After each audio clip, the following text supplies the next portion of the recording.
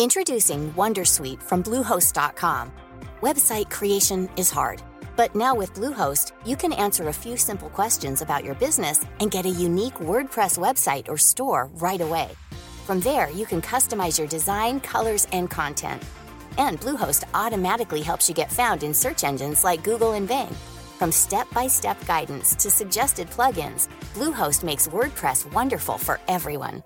Go to bluehost.com/wondersuite.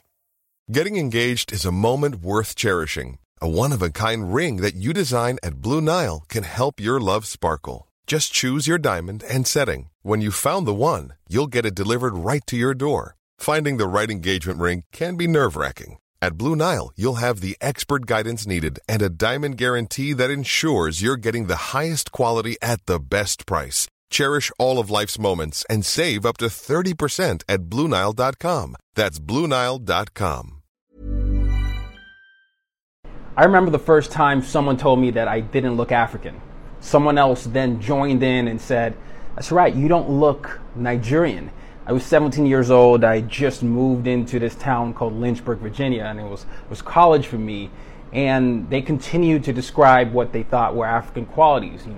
You're not as dark as I thought you would be. Your English is too good for me to think of you as a typical African or typical Nigerian. And my response to them was, well, what does an African look like?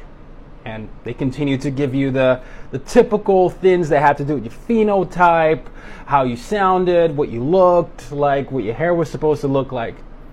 And I paused and I had to give them the whole history lesson of how Africans look like a multitude of people.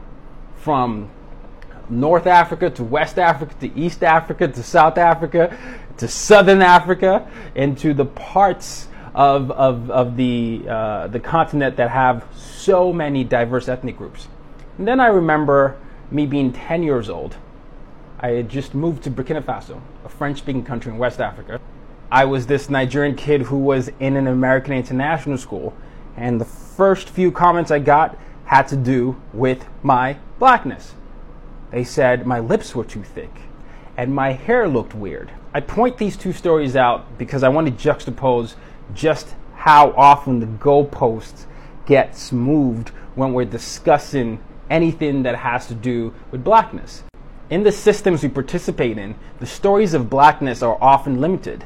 They're often made to seem like there isn't any possibility of a diverse range of expression, a diverse way to look, a diverse way to express oneself. And when people fall into that trap of saying, oh, your hair looks different, or you have good hair, or that's bad hair, or this is professional and that isn't professional, or this looks too thick, or that doesn't look too thick, you are basically taking people's natural way of looking, assigning it to be something bad, and then saying that the only way to be good is the closest proximity to what is generally known as, lighter, fairer, and whiter skin, which plays into the whole concept of white supremacy and also the remnants of colonization. Many of us have done that, but one of the things that I want to challenge you all to do is to really check what you consider the standard and norms today.